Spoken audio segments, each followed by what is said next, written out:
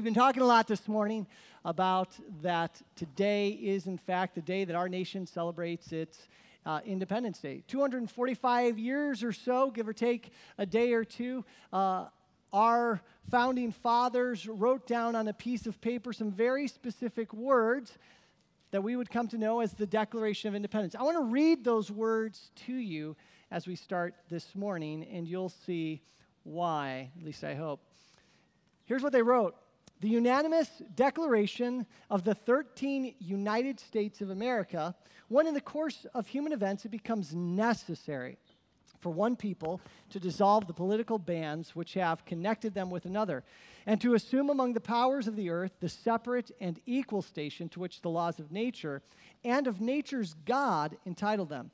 A decent respect to the opinions of mankind requires that they should declare the causes which impel them to the separation. And then they write, after the preamble, these words. We hold these truths to be self-evident, that all men are created equal, that they are endowed by their Creator with certain unalienable rights, that among these are life, liberty, and the pursuit of happiness. That to secure these rights, governments are instituted among men, deriving their just powers from the consent of the governed, that whenever any form of government becomes destructive of these ends, it is the right of the people to alter or to abolish and to institute new government, laying its foundation on such principles and organizing its powers in such form as to them shall seem most likely to affect their safety and happiness.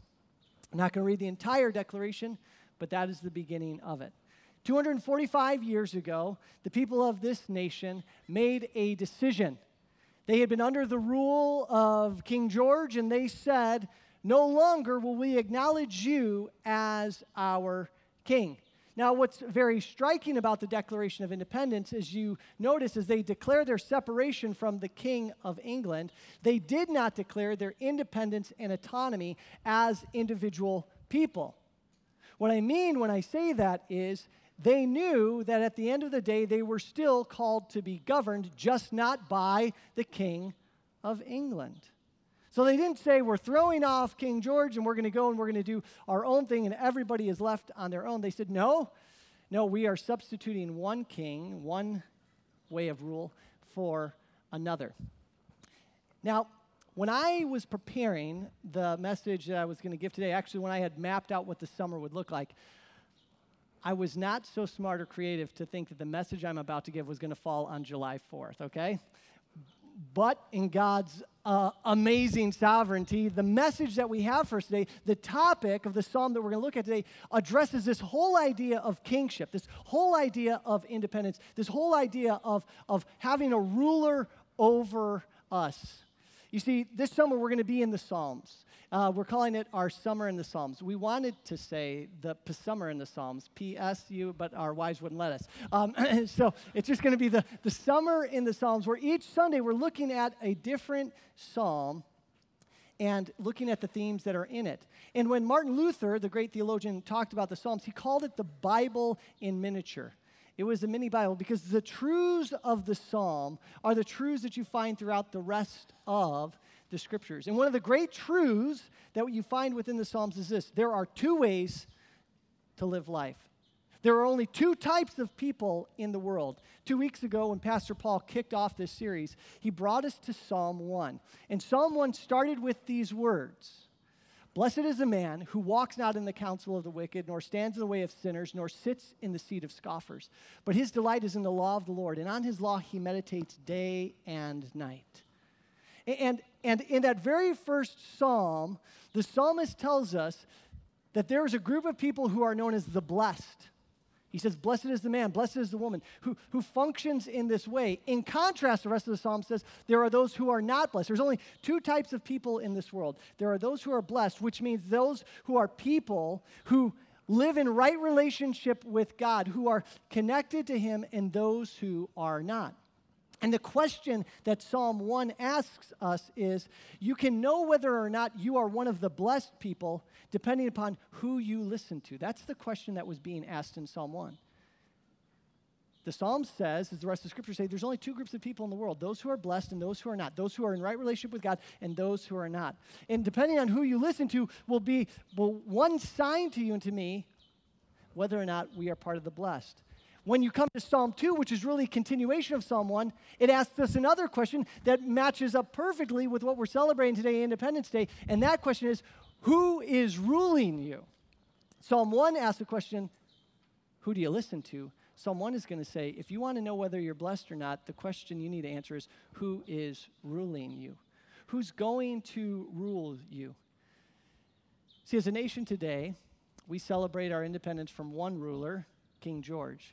But we come and we say, no, we're still ruled. We still have a government over us. Psalm 2 is going to come and say, listen, there's more to it than just having a government ruling you. There's more to it than just having a king over you.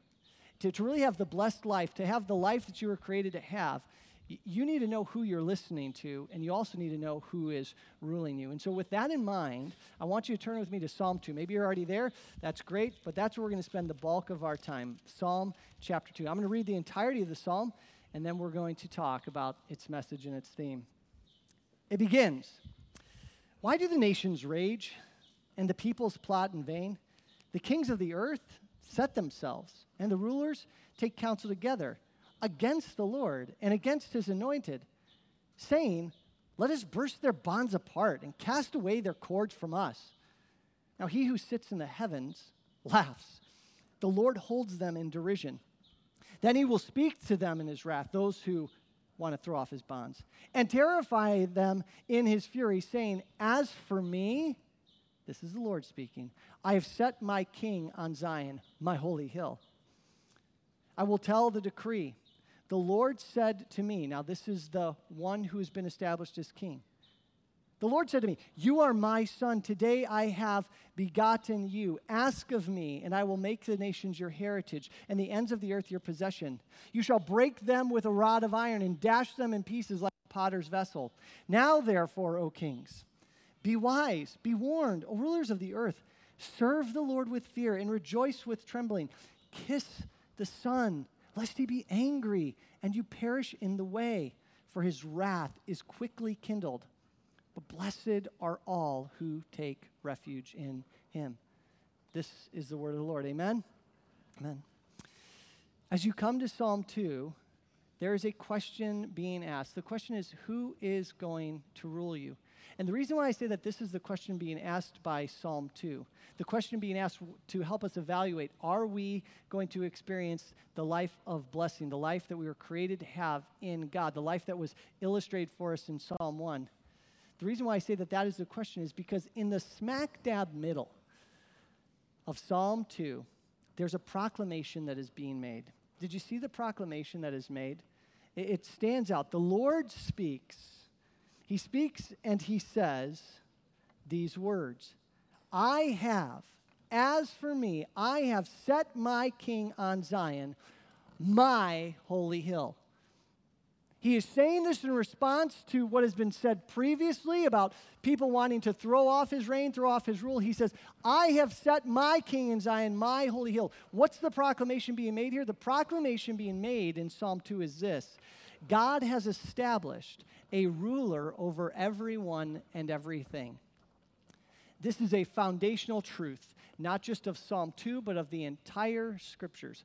The Creator God is coming in this chapter, and he is making us aware of something that should be evident, but it's this. As the Creator, he did not create this world like a top, get it spinning, and then walk away.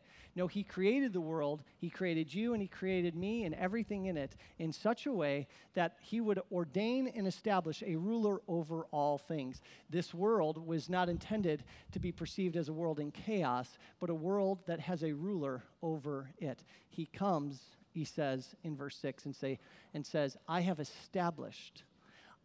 have come and placed my king over all. In fact, we see from verse 2 that the psalmist says, even the kings of the earth begrudgingly acknowledge that truth. They say, the kings of the earth, they take counsel against the Lord and against his anointed. And here's what they say. They come in verse 3. We're going to look at verse 3. There it is. Let us burst their bonds apart and cast away their cords from us. The kings of the earth, they don't deny that there is a ruler over everything. They say, we just don't want him. Did you see that? So church, as a church, we acknowledge that God not just simply created the world, but he has established a ruler over everyone and over everything. Now, a very simple question that I need to ask at the moment is, did you know that? Did you know that there is a ruler over everyone and everything? That this world is not just a world made up of happenstance, and that we are free and autonomous beings to do whatever we want and to decide what is right and what is best for us. No, instead, God has established. It's why Psalm 1 said, who are you listening to? Blessed is the man who doesn't listen to the wicked, but instead listens to the word of God. And who is the one who proclaims to us that word? It is none other than God's ruler. Now, as I thought about it this week, if you hold this statement to be true, that God has the right and has established a ruler over everyone and everything, if this is true, and it is, then it means something for every single person sitting here today.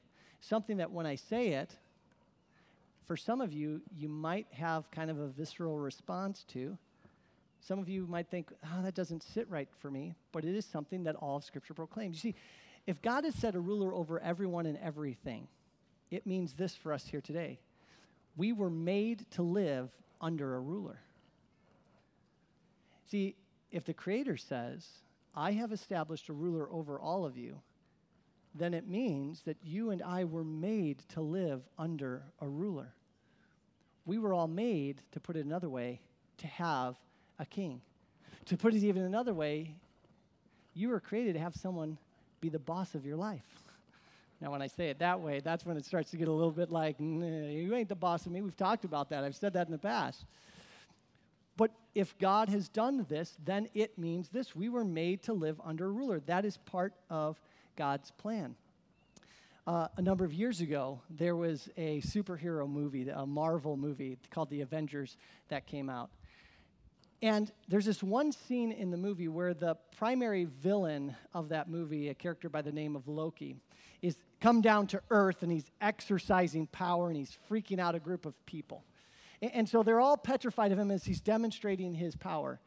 And he says something to this group of people. He calls them to kneel before him. And in this scene, I couldn't believe it, the writers of this Marvel movie actually knock it out of the park with biblical theology, which is shocking. I don't even think they knew what they were doing. In fact, I know they didn't know what they were doing because they intended a different result from what I'm about to tell you. Everyone's kneeling before Loki, this god of mischief in the movie, and he says these words. This is so profoundly accurate. As they're kneeling, he says, is not this simpler? Is not this your natural state? It's the unspoken truth of humanity. You were made to be ruled.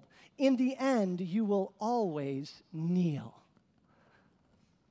I'm like, oh my, look at that. Look at that. The Marvel writers actually got something right, theologically speaking, although they intended it in a different way. Because as Loki's making that proclamation, this is your natural state, isn't it? You were bred for subjugation. You're supposed to kneel. He literally says you were made to be ruled.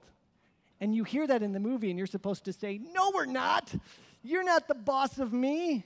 In fact, one person rises and basically says that.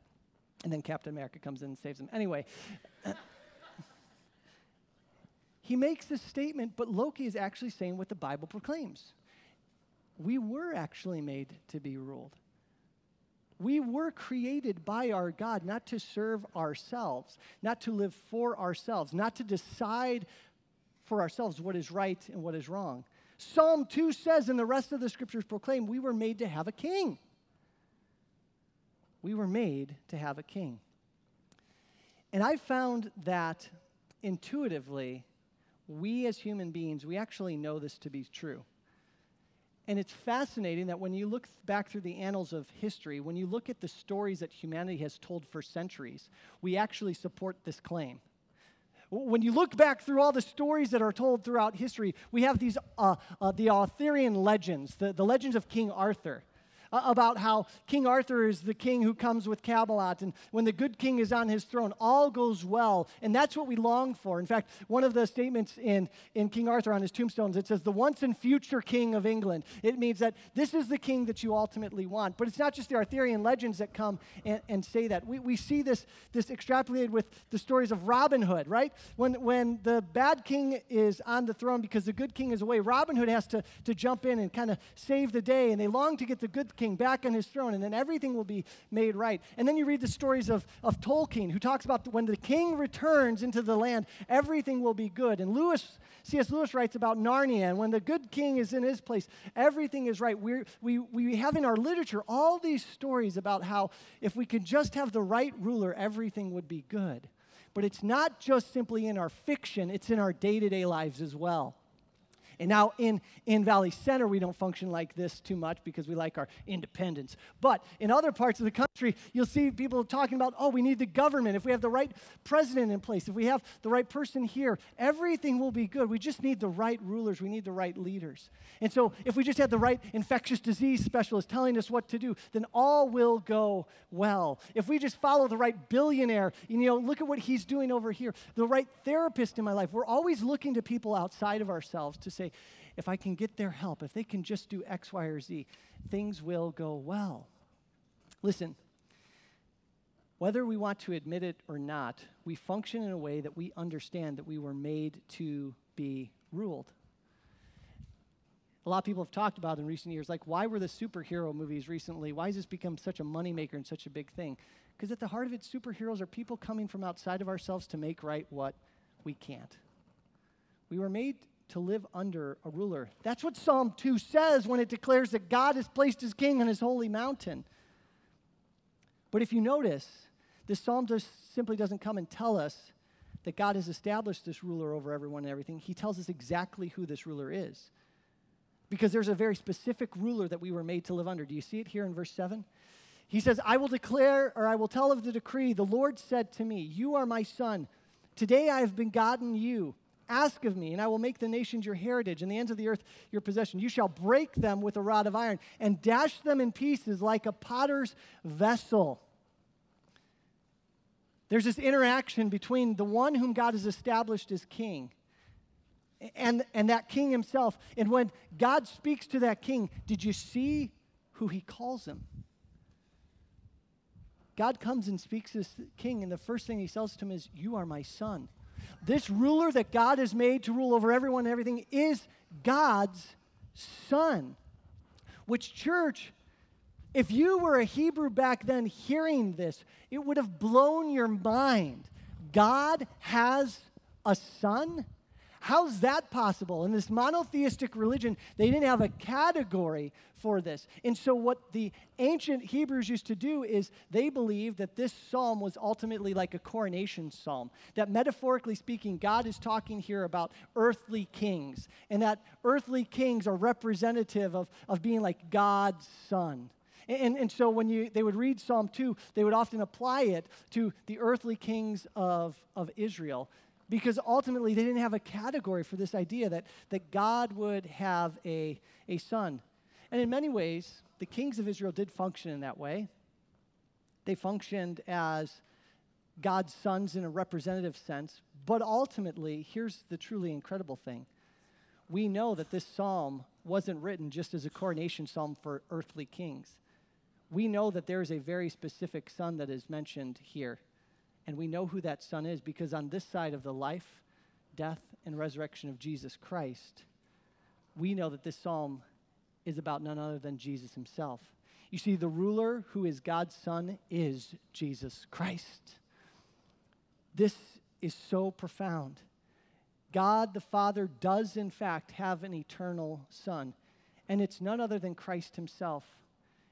And some people, they read that word begotten and they think that it's referring to that Jesus Christ was made. No, it was today when God says to the sons, hey, I've begotten you. He's making the proclamation on that day before these kings. This is my son. You might not recognize it, but I'm making you know and I'm making everyone know. This is my eternal son.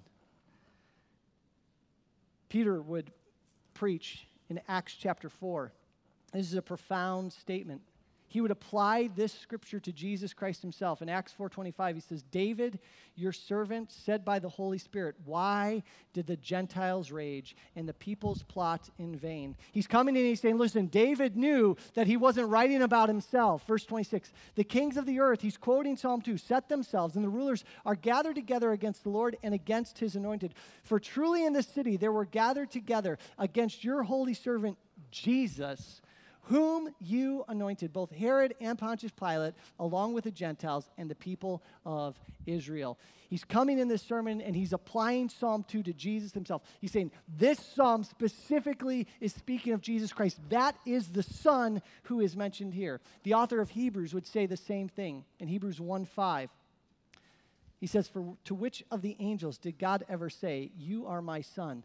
Today I have begotten you. In the context, he's talking about Jesus. He's saying, no one else did God talk about in this way. No one else did he call his son other than Jesus. And in Hebrews 5:5 we read, so also Christ did not exalt himself to be made a high priest, but was appointed by him who said to him, you are my son, today I have begotten you.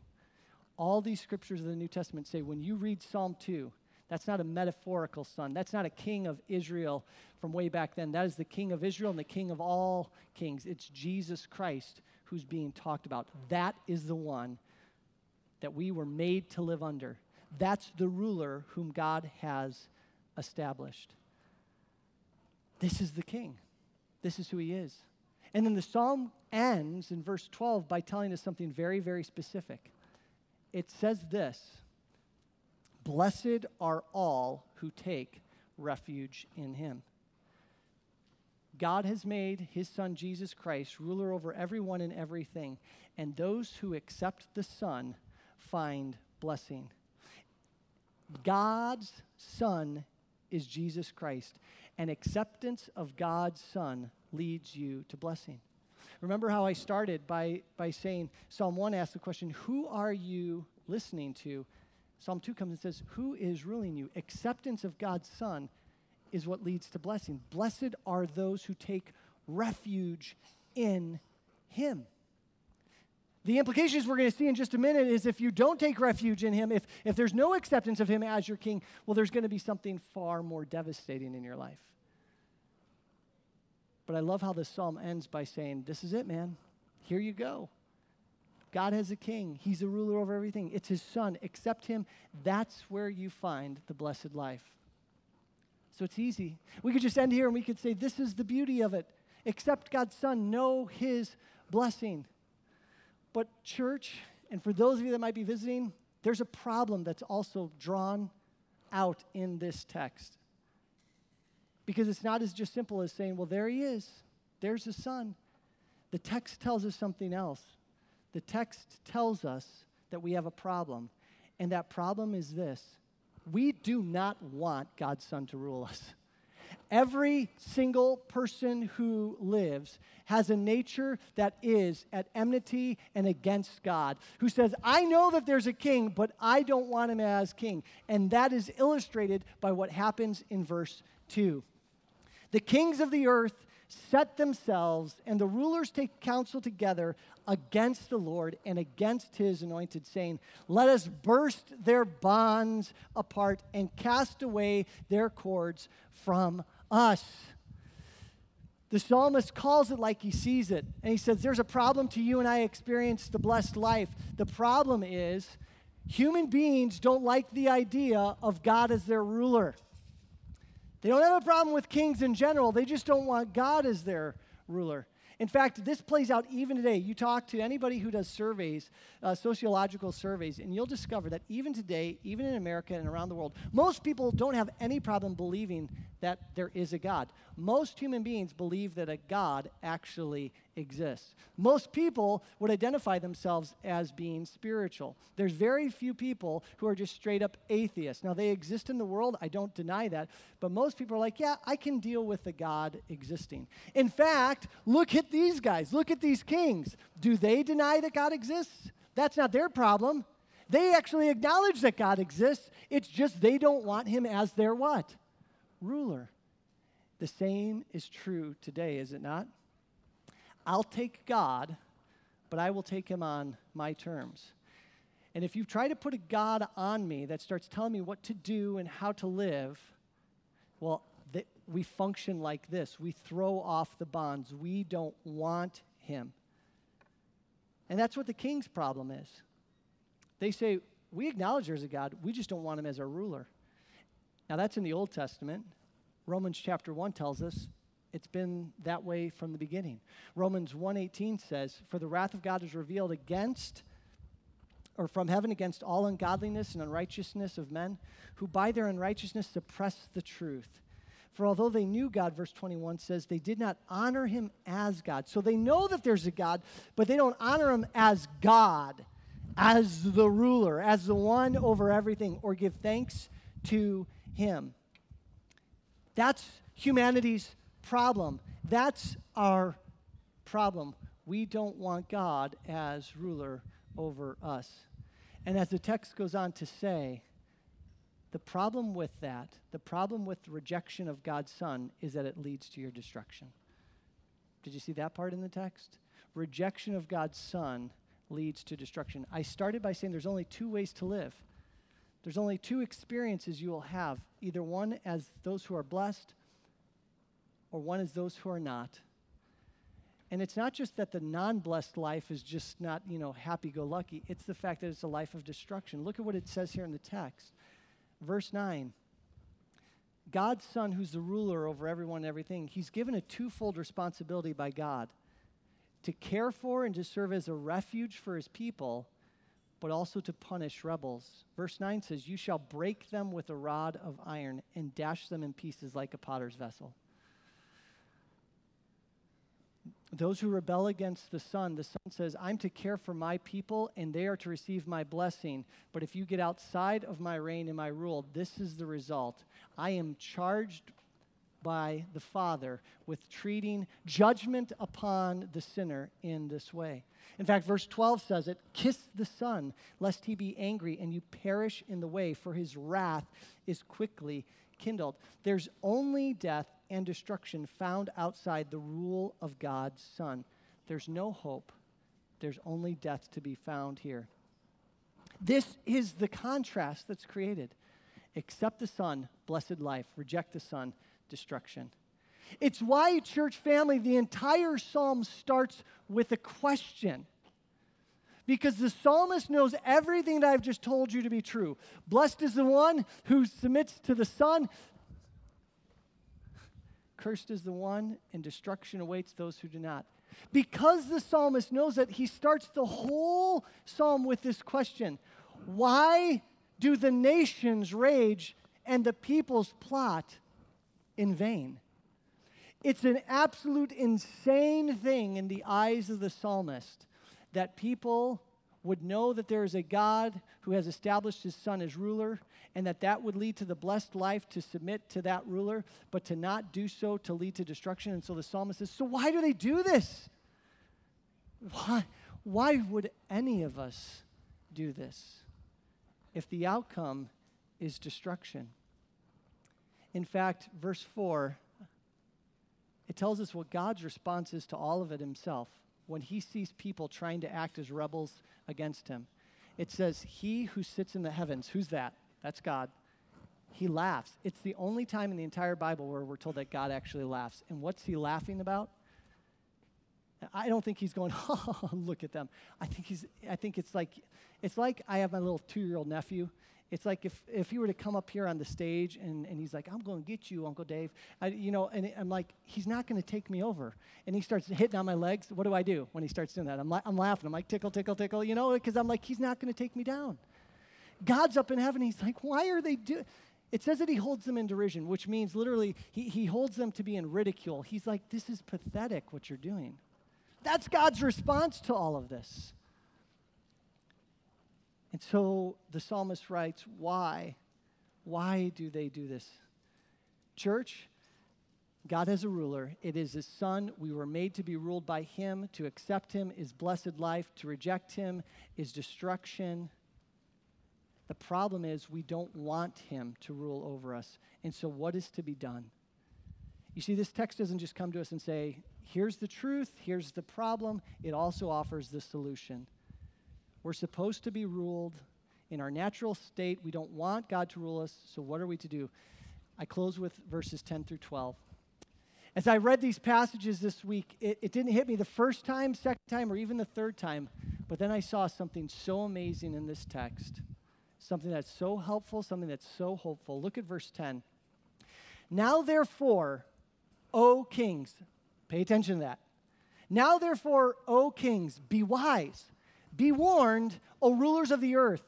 Serve the Lord with fear and rejoice with trembling. Kiss the Son, lest he be angry and you perish in the way, for his wrath is quickly kindled. Blessed are all who take refuge in him.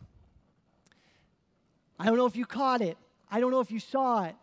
But in this text right here and in verse 10, we are told that the God who rules over all and has established his Son as our ruler is a gracious, merciful, and loving God. And do you know how we know that?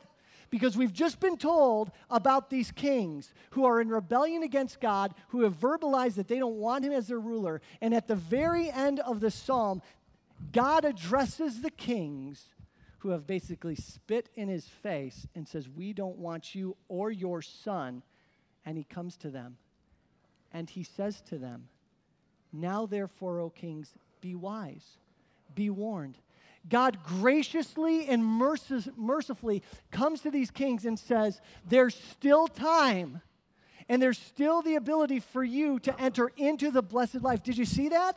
He doesn't just say, your end is nigh, I'm done with you. He comes and he says, there is hope for you. Here is how you can turn things around. Here is how you can avoid the destruction that the Son has for those who reject him. He comes and he gives them a warning. He calls them to be wise. He invites them in.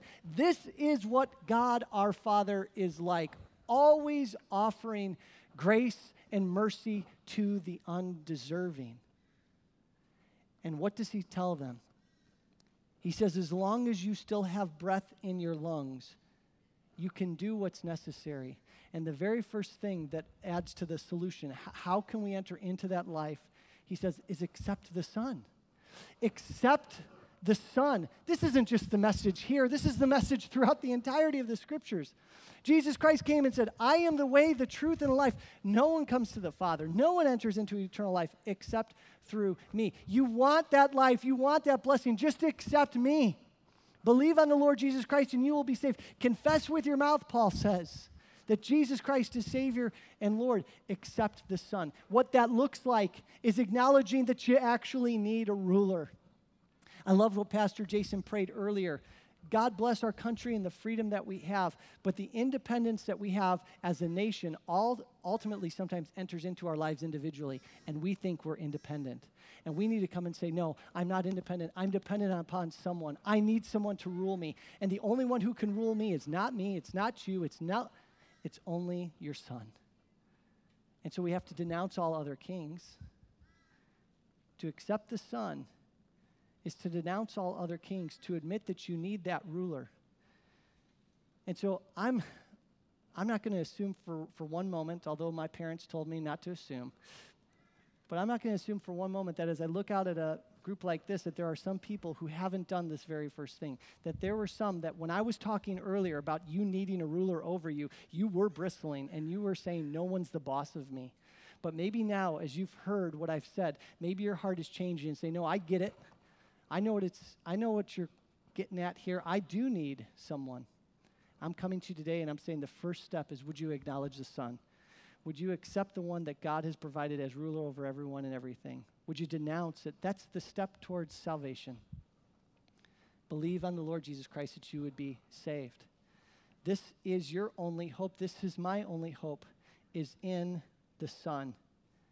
Accept him as the King over all things. Would you do that today? If you have, and I know for my church family that you're saying, I've done that, well, then there are two things that will manifest in your life as an acknowledgement of your acceptance of the Son. Two things that the psalmist says you will see as fruit of your acceptance of the Son as your King. The first is this: worship of the Son. You will worship the Son. That's the solution. Worship the Son. And you know where we get this from? Where do we get the idea that those who accept the Son worship the Son? It's verse 12. In the first 3 words, it says, kiss the Son. Did you see that? I always love that. I remember studying this passage when I was in college. Kiss the Son. Blessed are all who take refuge in him. That idea of kiss the Son, it's kind of a funky thing. It's kind of a weird thing, but we've seen it in movies, right? You've seen the guy come up and kiss the ring of the king or kiss the feet of the king or sometimes come up and kiss the king. It's something that was done in the ancient world. It was a demonstration of when I came to the one who I believed was the ruler, the one who had the power, I kissed them as a way of me humbling myself. That's ultimately what's being talked about here. Kiss the Son. Humble yourself. Worship him. By kissing the Son, he's saying you are to make much of him. Those who accept the Son, who know him for who he really is, you can't help but worship him. You can't help but come and say, not only as Paul says in Colossians, that he is preeminent over all things, and that alone should make you want to worship him because God has exalted him above everything, but the fact that he is the king who sacrificed his life for you, who exercised his power not to oppress, but to deliver. That's the kind of king that you have. And so I was thinking this week, though, it's like worship the Son. Okay, great. Conceptually, I can say those words, but what does it actually look like in the year 2021? And what does it really look like to worship Christ in this day and age? Like, how do I know? Is that we come on Sunday and sing songs of praise? I didn't say this the first hour, but I'm going to say it to you, and I think it's so important. I wish I would remember to say this. It is part of our worship to sing songs of praise. Singing praise to somebody else can be absolutely embarrassing. I mean, if I asked most of you to come up on the stage right now and sing your favorite song, you would probably run out of here screaming rather than come up here and do it. Some of you are like, I'm all game. But most people, to sing and praise somebody else, it's humbling. So do you know why we sing? Is to remind ourselves that life isn't about us. And it's to proclaim to the person next to you with your lips, yeah, I'm actually doing this. I'm singing. I don't sing anywhere else except maybe in the car, but I'm singing right now to God because he's worthy of it. There's only one person that you should sing songs about. I mean, really, at the end of the day. I mean, you can sing songs about your loved one, whatever. But ask Pastor Paul about all the songs he used to write. Anyway, that's another story. But we sing songs about those who are worthy of praise, and our God is worthy of praise. But here's the litmus test for you and me.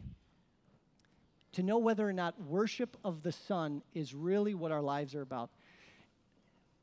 Do you conform your life around the Son and what he desires, or do you make your worship of the Son conform around your life? Are you following me? Because you can say, I accept the Son all day long, but do you worship him? Is he at the center of it? Are your priorities set with the use of your money, with the use of your time, with the use of your speech around making much of the Son, or about making sure that your life is secure as humanly possible? When was the last time that you did something that made you humble yourself before the Son? What would an act of humility look like? An act in your life or my life that would say, he is more valuable, he is of greater importance than X, Y, or Z. That phrase, kiss the Son, I pray that it would ring in your ears. I pray that you would just struggle over it to say, what will it really look like for me to demonstrate that I believe that to be true? Would your kids, would your grandkids look at you and say, yeah, worship of the Son is what is preeminent in my parents' and my grandparents' lives? Kiss the Son. Worship is a demonstration. And then the final thing is this, obedience. Obedience. It's the manifestation of our worship and acceptance of the Son is obedience. He comes and he says, blessed are all who take refuge in him. To take refuge in the Son is to not trust in my ways, but to trust in his ways, to come to him. And the place where he says to take refuge is in his word. Does your life manifest obedience to the Son? Jesus can't just be a good teacher. If I've said it once, I've said it a million times. He must be your king. And what he says in his word is what we desire to do. Do not just simply praise God with your lips on Sunday and then curse your neighbor when you go out out these doors, we'll call it. You know, I kind of love that there aren't really like walls here, because it's kind of like letting you know that this is your life. It's not like you're here and then you're out there. We're always in the presence of our King. And we are to walk in ongoing obedience to him. As I've said once, I've said it again a million times. If you love me, you will obey my commands. That's what Jesus said.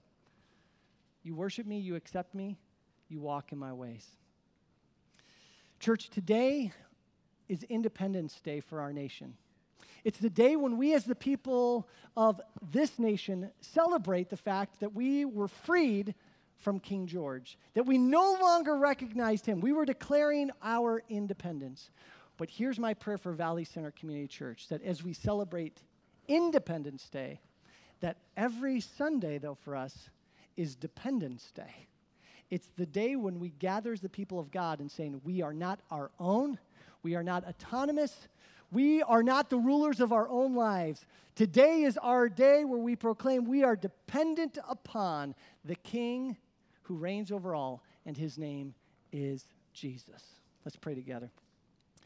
Lord, these things are true, but they are hard, because our natures are bent in on ourselves. And while, Lord, every person, saved or unsaved, has this acknowledgement of you as the God over all things, the battle in our flesh is to continue turning away from that truth and to say, no, we are our own. But no, you come and you say, you're not your own. You were bought with a price. Our King is the great King. Our King is your Son, the one who loved us and gave himself for us so that we wouldn't be independent, as Pastor Jason said earlier, but that we would be free from the bondage of sin, free to live in the blessed life that is ours. So, Lord, for every person here today, my prayer is that when they hear the question, who is going to rule you, that we would say, not just this morning, but tomorrow and Tuesday and Wednesday, Thursday, Friday, Saturday, and then coming again Sunday, Jesus will rule me. He is my King. And so to him be the praise and the glory now and forever. And all God's people said, amen.